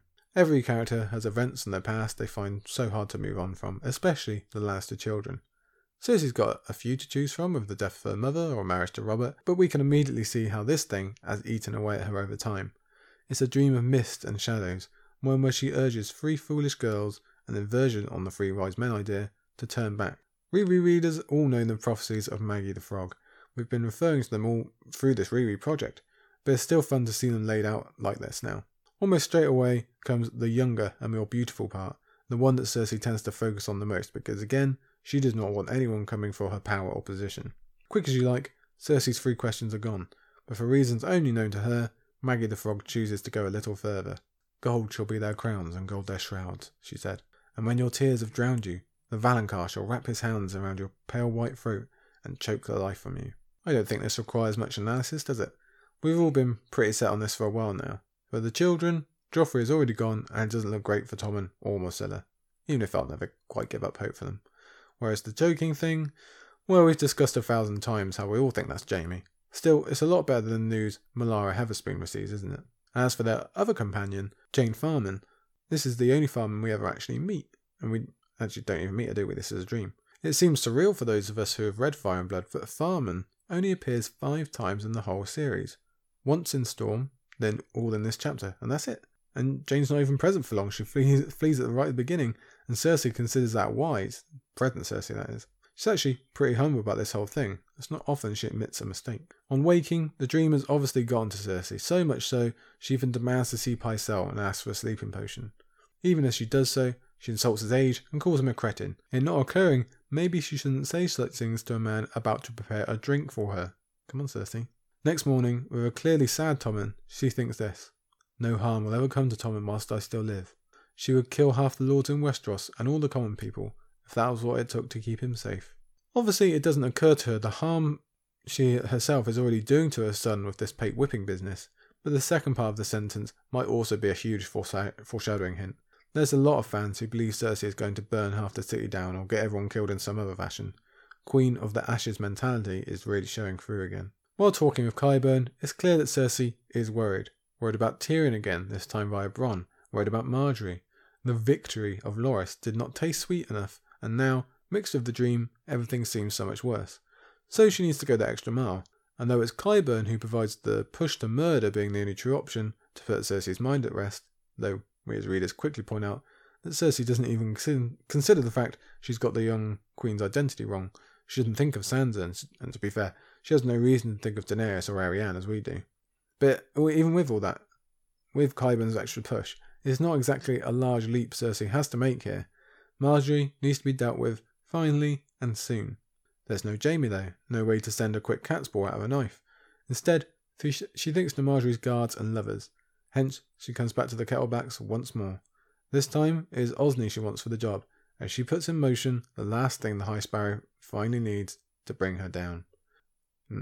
Starts well, ends very, very bad, even if Cersei does not imagine that. Okay, that is the end of chapter 3, and to be honest, we're going to leave it there, because I want to get to chapter 4. This is one I've been looking forward to since we started this project, certainly since we started this book. I can't really describe it, so I think it's probably best if we just go for it. 1, 2, 3, finally, Brienne 7. So settle in, my fellow Greenfolks, because we're about to be treated to one of the very best chapters in all A Song of Ice and Fire. It's actually a really big undertaking, I'll admit. I think this is the kind of chapter that defies true analysis, although plenty of people have done more than commendable efforts in the past. But some moments are just too emotional, too pure in their thematics to really pull apart and look at. Some moments just have to be felt, and Brienne's decision towards the end of this chapter is definitely one of those. Now, we'll give it a good go anyway, but there's really nothing that can be said that will do justice to this as a moment in the books. It's the ultimate for so many themes that have been so prevalent throughout. Knighthood, the protection of innocence, the protection of children, what to do in the face of evil or overwhelming odds, good versus evil itself. We've really got it all here as we enter what is now clearly the end of the book. We've had big moments, sure, especially ones that can be identified thanks to a reread, but this is the first real dramatic flair moment of A Feast for Crows that I think you'd expect to find at a close of the book. This is Feast's Black or a Storm's Tyrion moment, or Jon, take your pick. This is where it all starts getting very, very serious. And it's where Brienne's journey ends, or at least the part of it where she's choosing her own steps. All of her journey, all of the talk of oaths and doing the right thing, it all leads to this, where Brienne does the ultimate right thing and very nearly pays the ultimate price. All the hardships she's already paid, all the funny looks and the threats, everything at the whispers with Dick Crabb, everything where all Brienne has been trying to do is protect innocent children, has led her here, where she can finally protect some innocent children. If there is such a thing as fate, I think we've just found it. And she's not alone in that endeavour. Another key part of Brienne's arc, which often gets referenced as there to show us the devastation of war, is witnessing the good that still exists in the world, and this is perhaps the best example of that, as we finally discover Lady Stoneheart's Brotherhood does still have some interest in the protection of small folk and isn't purely on a murderous rampage, although we'll discuss that more in a minute. And more importantly, it's been left to two essential children in Gendry and Willow to act as the carers and parents of all these orphans, the ultimate products of war. And that's all because of Arya's efforts in Storm. A great connection there. Here, I will admit, as I believe I did in Storm, that on my last reread, I got super confused about what inn we were in, if you get me. If you'd asked me before, I would have said this happened back at the inn where we left Hot Pie and Brienne and Jaime went to at the beginning of Storm. It only occurred to me on my last read, just before this one, that this was in fact the inn at the crossroads we're talking about here. The one that Arya freed up from evil, kind of, to allow Gendry and the Brotherhood to establish this country orphanage. The connections by George here are some of his very best. So this is it then. We've got good, we've got some of the purest evil we get in the series, we've got broken men, we've got key choices, connections new and old, we've got what is probably the chapter of the book. So let's go. We begin with the theme of justice, with the theme of no more waiting on knights and royals. It's self-made justice, if you like. I have the first quote of the chapter for you here. They came upon the first corpse a mile from the crossroads. So let's set the tone early. This is not going to be a happy-go-lucky chapter. The corpses that Brienne and her party find have been strung up in a dead tree, left not just for our famous crows, but the wolves as well. The tree is black, the faces are a mess, the legs are half chewed. It's really quite the image, and it's actually a summation of everything we've had in the Riverlands aspect of this book. We've heard so much about crows, the ever-present wolves again, about broken men and outlaws, and about salt pans itself, which is highlighted to us as the reason for these corpses being corpses. Yes, this is justice. These are the bodies of evil men, just like those Arya had to look upon once when she was back in these same lands, back in those crow cages. Justice is always a prevalent theme. The hated Ranald Harley, if you really do hate him, has been hard at work in that regard, but this was not his doing. Much like the farmers in Jaime's chapter last week, this was not done by the officials and the higher-ups that are supposed to be governing and doing this kind of thing. It's been done by the people themselves, taking matters into their own hands, if the Brotherhood can be counted as such. They have found these perpetrators of evil and they've made them pay in the worst of ways. As we are made to do so often, George gives us what is supposed to be good news, that some of these raiders have been caught and made to pay, and puts it in a horrible frame that robs the righteousness of it or the joy from it because these corpses are so horrible, it's such a horrible image. So right from the off, the tension is raised. We're in an area of obviously high conflict here. Some of the raiders are still around, they're still dangerous. Whoever did this is clearly dangerous. We've all got to be a bit more aware about Brienne and worried about her safety. But what else does it tell us? Crucially, it says that the Stoneheart Brotherhood are still acting upon crimes other than the Red Wedding, which is really all we've heard about them doing since Lady Stoneheart took over. They've just been hunting Freys, really. At least that's our assumption. We firstly aren't explicitly told this is the work of the Brotherhood, but I think even most first-time readers would make that guess. And we also don't know this is an actual explicit order from Stoneheart herself. Maybe this is just individual parties or bands from the Brotherhood trying to do the right thing, although I would contend that, as we'll see further down the first page, the sheer scale of the justice here, the amount of corpses, makes you think that almost all the Brotherhood's attention must have been given to this task. But there's another issue. Is this a case of the Brotherhood doing justice and paying what's right for the innocence of salt pans, as Beric was wont to do in his day? Or has this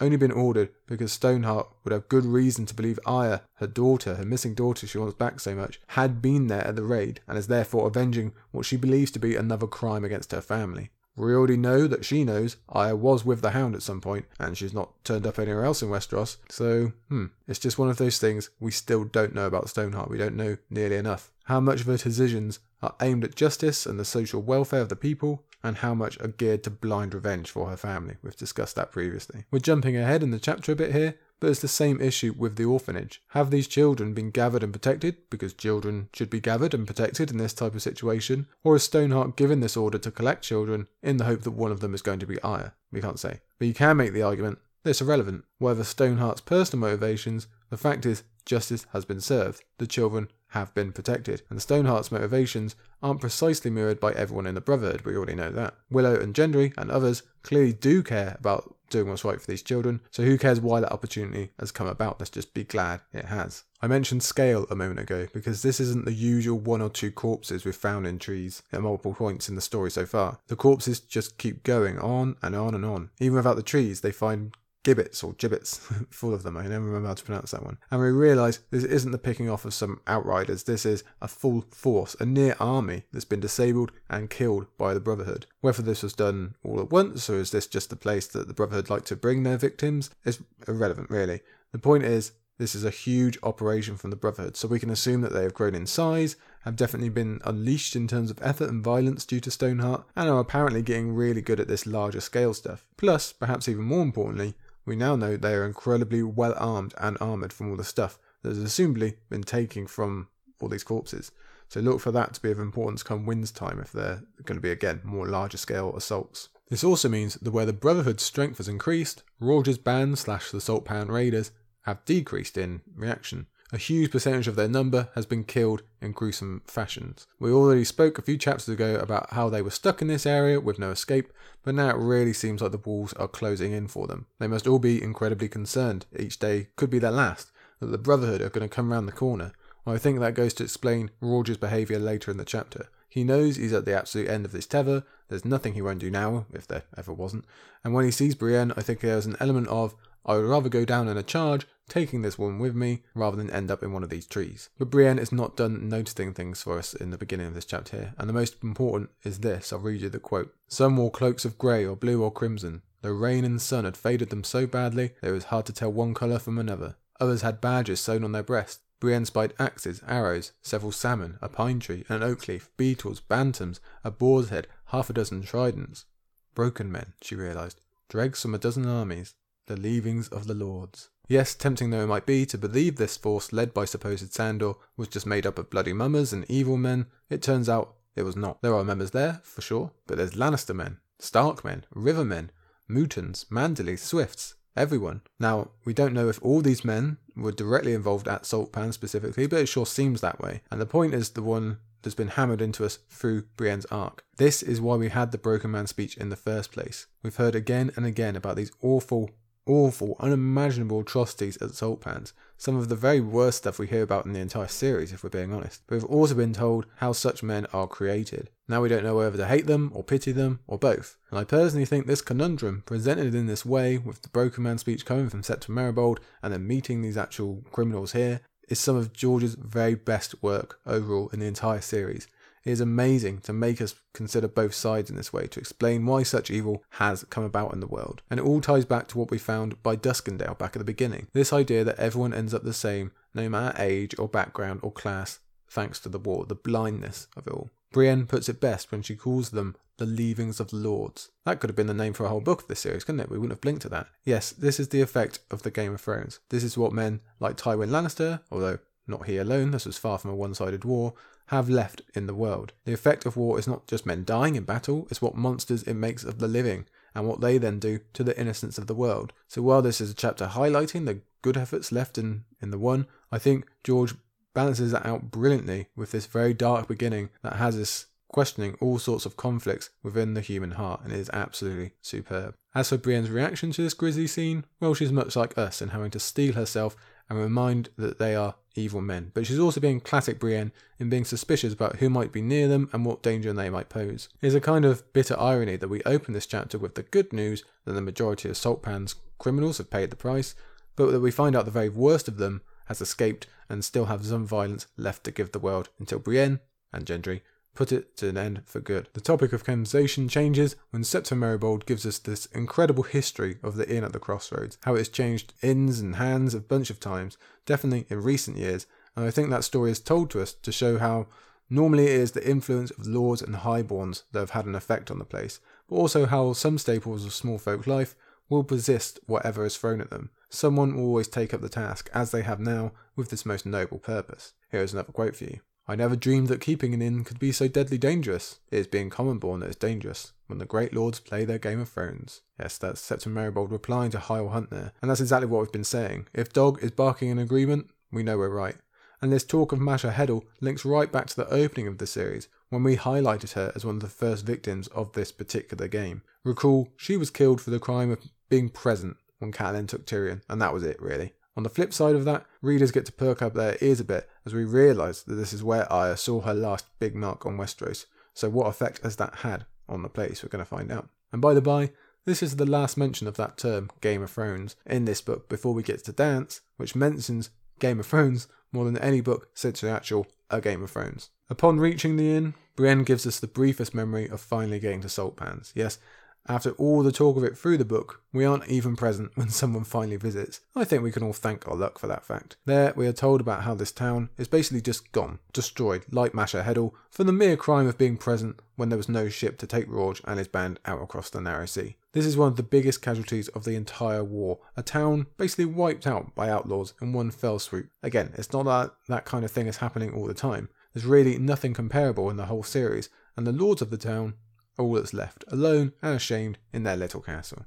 It's perhaps lucky Brienne didn't have to deal with them. Who knows how she would actually react. But we go from death to life, as Brienne notes, when we finally approach the inn and we're immediately greeted by all these tiny children who don't even own clothes, they're so destitute. Things are in such a bad way that they are apparently led by a mere 10-year-old, as we are introduced to the amazing Willow.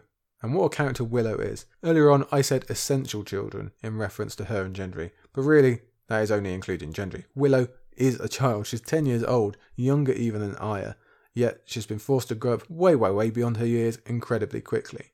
I swear if you removed the line about her age from the text, you'd think she's closer to 16 by the way she talks, by the responsibility she's taken on. I always forget that's how young she actually is. It's awful to see again, especially when she has to face down outlaws with a crossbow that might be heavier than she is later on, but still, she does it. She's a mini Brienne. Even with this current party of Podrick and Hyle and Brienne and Maribold and Dog, she still moves to protect the young uns first and maybe even get some money out of these visitors. Okay, sure, yes, she's filling in for her sister Jane, but that doesn't make it any less impressive about how brave Willow is. But she's not the only protector there. George has done his clever trick of ramping up expectation by mentioning the forge very often as we approach this inn, by having the little boy run off in its direction, and by having it go quiet in the background. And now we get to our reward as we see who was manning it. Brienne turned and saw a ghost. Renly. Of all the connections to expect in this book, this definitely wasn't one of them, Gendry and Brienne. But of course, it makes sense now. How many others could have such an emotional response at seeing someone who looks so much like a young Baratheon? Plenty of people could recognise that fact, sure, especially if we went back to the Red Keep, but it wouldn't matter to them half so much as it does to Brienne. Renly is the one she believes she failed, and I think that plays a part in her upcoming decision as well. She will not fail again. Obviously, the name of this smith is not given to us explicitly quite yet, but we all instantly know it's Gendry, finally returned to us. We haven't seen him since Arya was taken by the Hound when he and her had a little bust-up, little disagreement. He wasn't present at Old Stones with Stoneheart and the epilogue, so we've really not been given any clue to whether he was still with the Brotherhood or even still alive. As it turns out, he is on both counts and is currently looking after children smaller than he, just as he once did while on the way to the Wall with a boat called Yoren. I feel like Gendry was always a fan favourite, he definitely was for me, so it's a welcome surprise to see him here, still smithing, looking a bit older, still telling people he's just a smith when they confuse him with someone higher up, and still pretty grumpy and cynical, which makes a lot of sense. Willow wants the party to stay, Gendry doesn't. He's obviously wary of visitors, but Willow is wise enough to know they need food at the end of the day, especially as she reveals there are even more young mouths to feed, some of whom are already holding crossbows. Child soldiers, essentially, a product of the war zone. I think George has been quite particular with the names he gives this group as well. All of them are among the most common in Westeros. There's a Wat, a Will, a Tansy, another Pate, of course, a John. These are not special children, he almost seems to say. They are the most common of the common, important to no one but the parents who are gone and these good souls who are looking after them. Once they are accepted in, thanks to Septon Maribold and his food's presence rather than their swords, Brienne reveals that she intends to strike out just her and Pod, just as she did on her own way back in Brienne 1, another connection for us. She's convinced herself Maribold will be safe and still has no interest in either forgiving Hyle Hunt or letting him near Sansa, a choice I totally support. But Podrick provides the ever-present question, where next? We've heard that question through Brienne's arc as she details for us here that there's still no real answer. Possibility lies on 3 of the compass points, west, north and east, but dangers as well. Lysa is dead, Brynden Blackfish is besieged, no one lives in Winterfell anymore. It's obviously annoying for us, as we know where Sansa is, although it's probably a good thing Pod didn't attempt the high road, we know how dangerous that is at the moment. But we can see how frustrating it is for Brienne as well. After all this time, after all these efforts, she's still clueless. not much further than asking people on the road about a maid of 3 and 10. Hence why she considers the fourth direction, the south, and what she terms as a failure. She calls it bitter, but does also admit she'd love to see her father, which I think is important for her to acknowledge. She even has the strength to admit she wouldn't mind being comforted by Jamie, even if there's still confusion in that being what men want rather than what she wants. In the end, she has no answer for Podrick, and it's fitting that at this place that demands a choice, Brienne will eventually lose the freedom to make one. Down below, back in the common room of the inn, there's even more children, and Brienne makes a fair comparison between Willow and Arya when she sees the former taking charge of everything. Brienne's never even met Arya, but I'd definitely wager that she and Willow would make a formidable team. Elsewhere in the room, we have two very different aspects of Brienne's party. Merribold is at his very best here. His ultimate purpose is being served as he brings food to these orphans and tussles their hair with promises of oranges. It's incredibly heartwarming to see. On the other side is Hyle Hunt, who not only doesn't want anything to do with the children, but is actually suspicious of them. He's definitely not at his most endearing here with his views on child rearing and his lambasting of Brienne for daring to have emotions about such a tragedy. He uses that to press his ultimate goal, persuading Brienne to marry him. And this is part of the reason I still struggle to have any liking for the man. He's upfront, I'll give him that.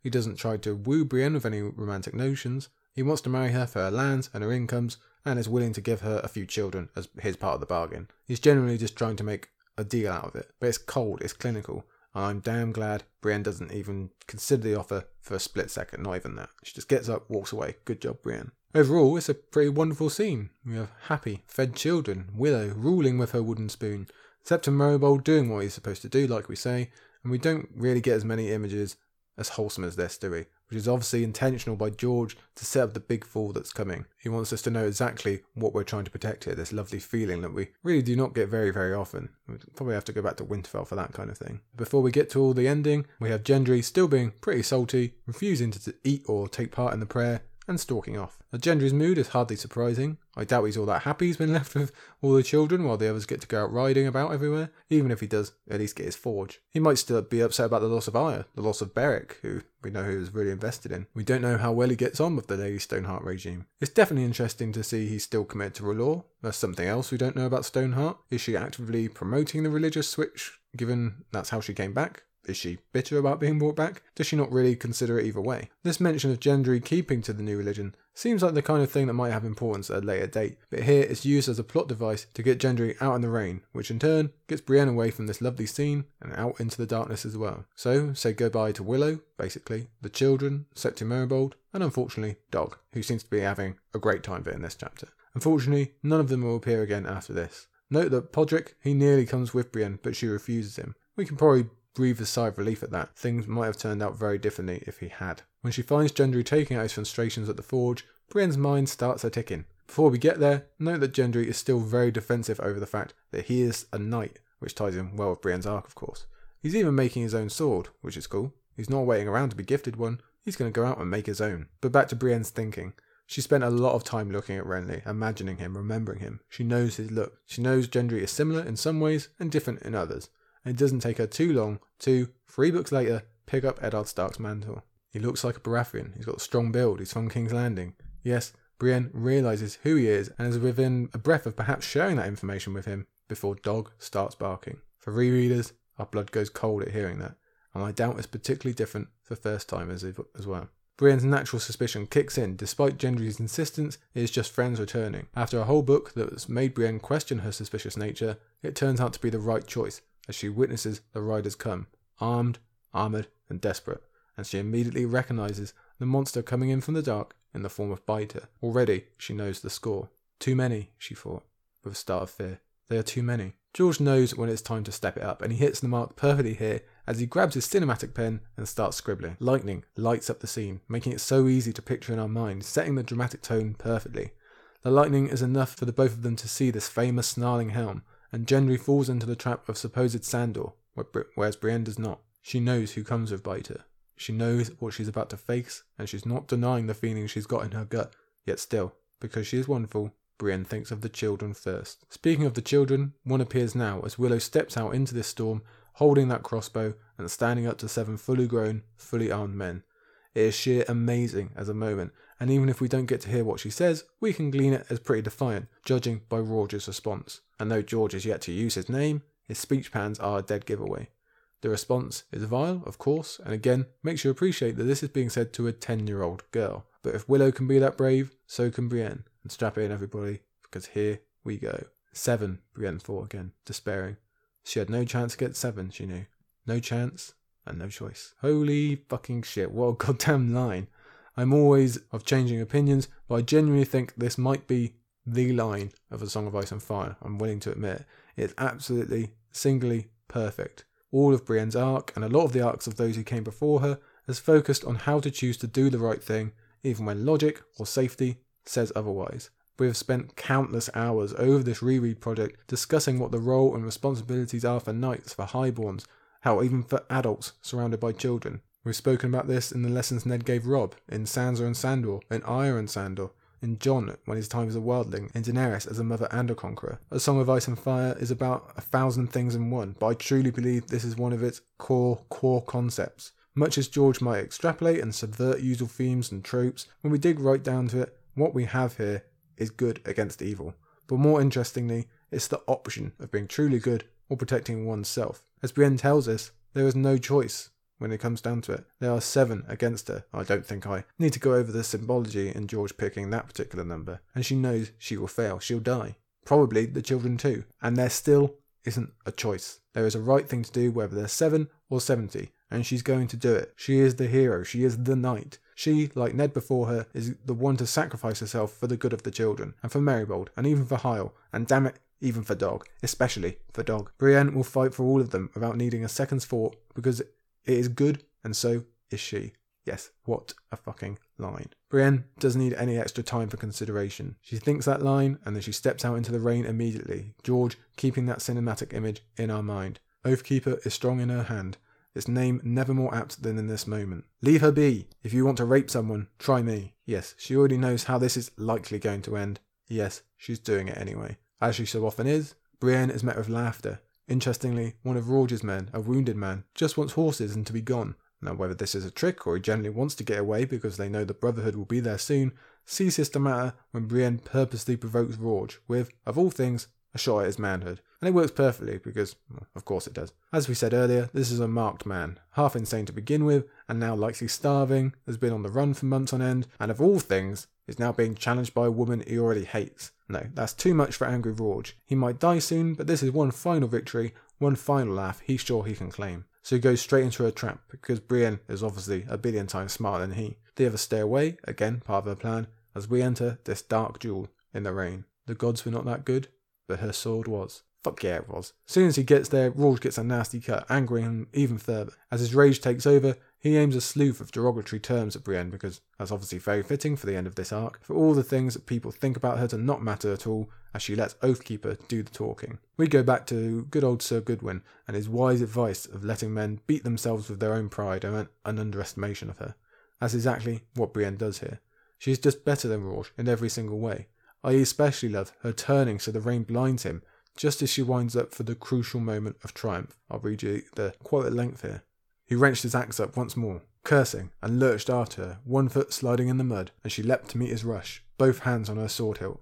His headlong charge brought him right onto her point, and Oathkeeper punched through cloth and mail and leather and more cloth, deep into his bowels and out his back, rasping as it scraped along his spine.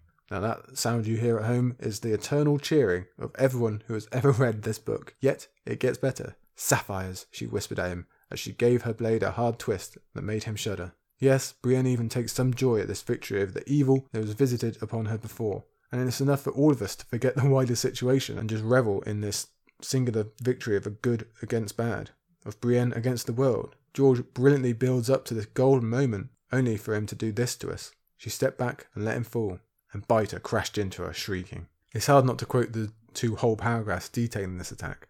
The feeling of him as an avalanche, landing in water that goes up into her nose and eyes, her head cracking against a stone, the loss of Oathkeeper, everything that can go wrong does, as the monster that is Biter tries to choke the life from her. And yet, even with everything I just mentioned, which would be enough to finish off most people, Brienne still has the presence of mind to fight back, to hit Biter again and again, to claw and gouge, and do anything she can, even though none of it is working.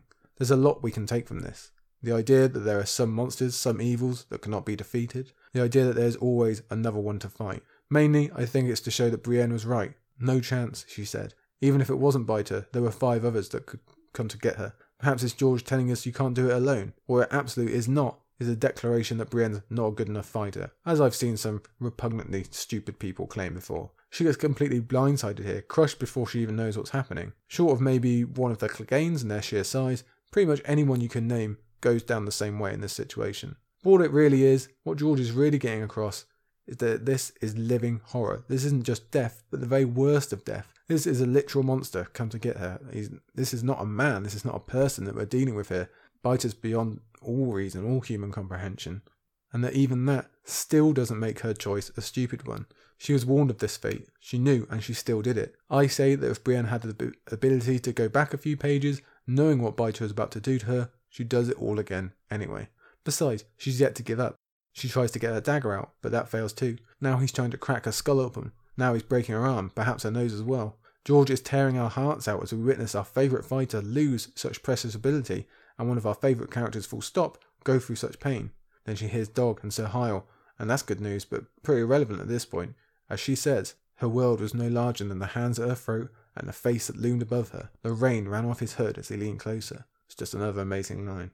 I really would just read this whole thing to you if I was allowed. And yet, even as George really starts to cackle and has Biter literally begin to eat Brienne alive, Brienne still thinks, I cannot die yet, she told herself. There is something else I still need to do. Even in the most horrible of situations, she wants to keep her oaths.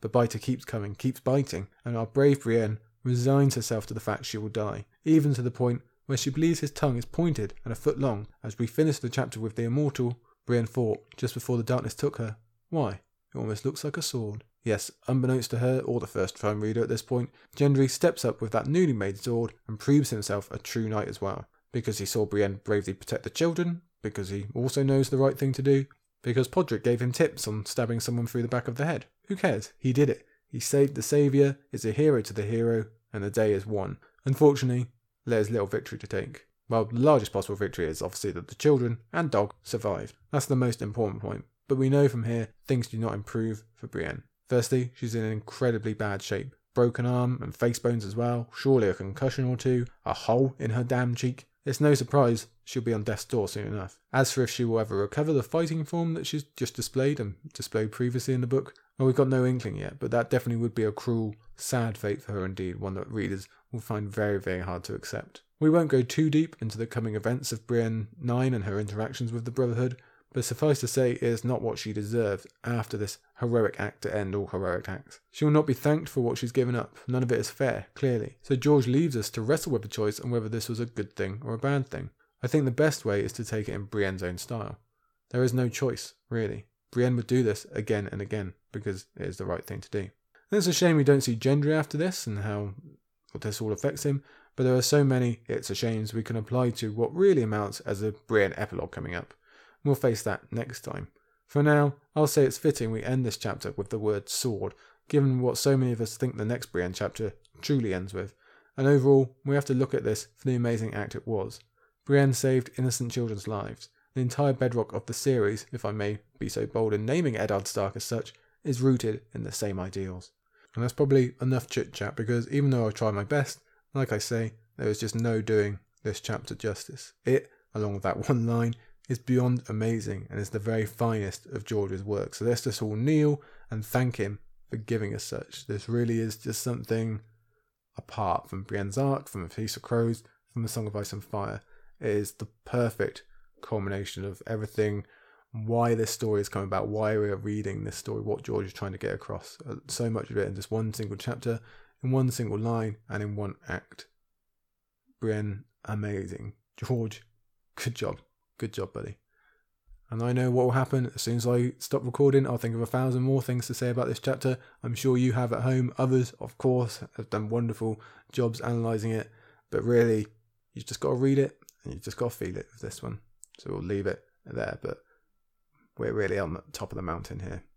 Yes, what a high to finish on. A very, very high mountain. And I will leave it there. That is part 10 of A Feast for Crows. We are streaming towards the end, as I'm sure you can feel now of these chapters. I'm going to head off rather quickly, but before we go, let's quickly preview what chapters we've got next week, because obviously at this stage of the game, every chapter is hugely critical. We have Jaime 6, where we finally re-meet not just Brynden Tully, but Edmure Tully as well. And Jaime makes his big plan, it gets Riverrun back, essentially, doesn't he? That's a really important chapter. We have Cersei 9, because we always have to have a Cersei, where this plan with Osney and Marjorie really gets going, and Cersei's kind of trying to get it from all angles. We have The Princess in the Tower, Arianne 2. Yes, I know, seems like ages, doesn't it? We still have that to wrap up the end of the Dawn arc with the Queenmaker plot. Yeah, we're looking forward to that. That's one of my favourite chapters. And we'll finish with Elaine 2 / Sansa 3. The final Stark chapter of the book, the final Sansa chapter ever that we've got, and the longest chapter of the book. So critical as we leave the Eyrie behind, get to the Gates of the Moon, introduce the idea of Harry their heir, and Miranda Royce as well. So lots to think about there.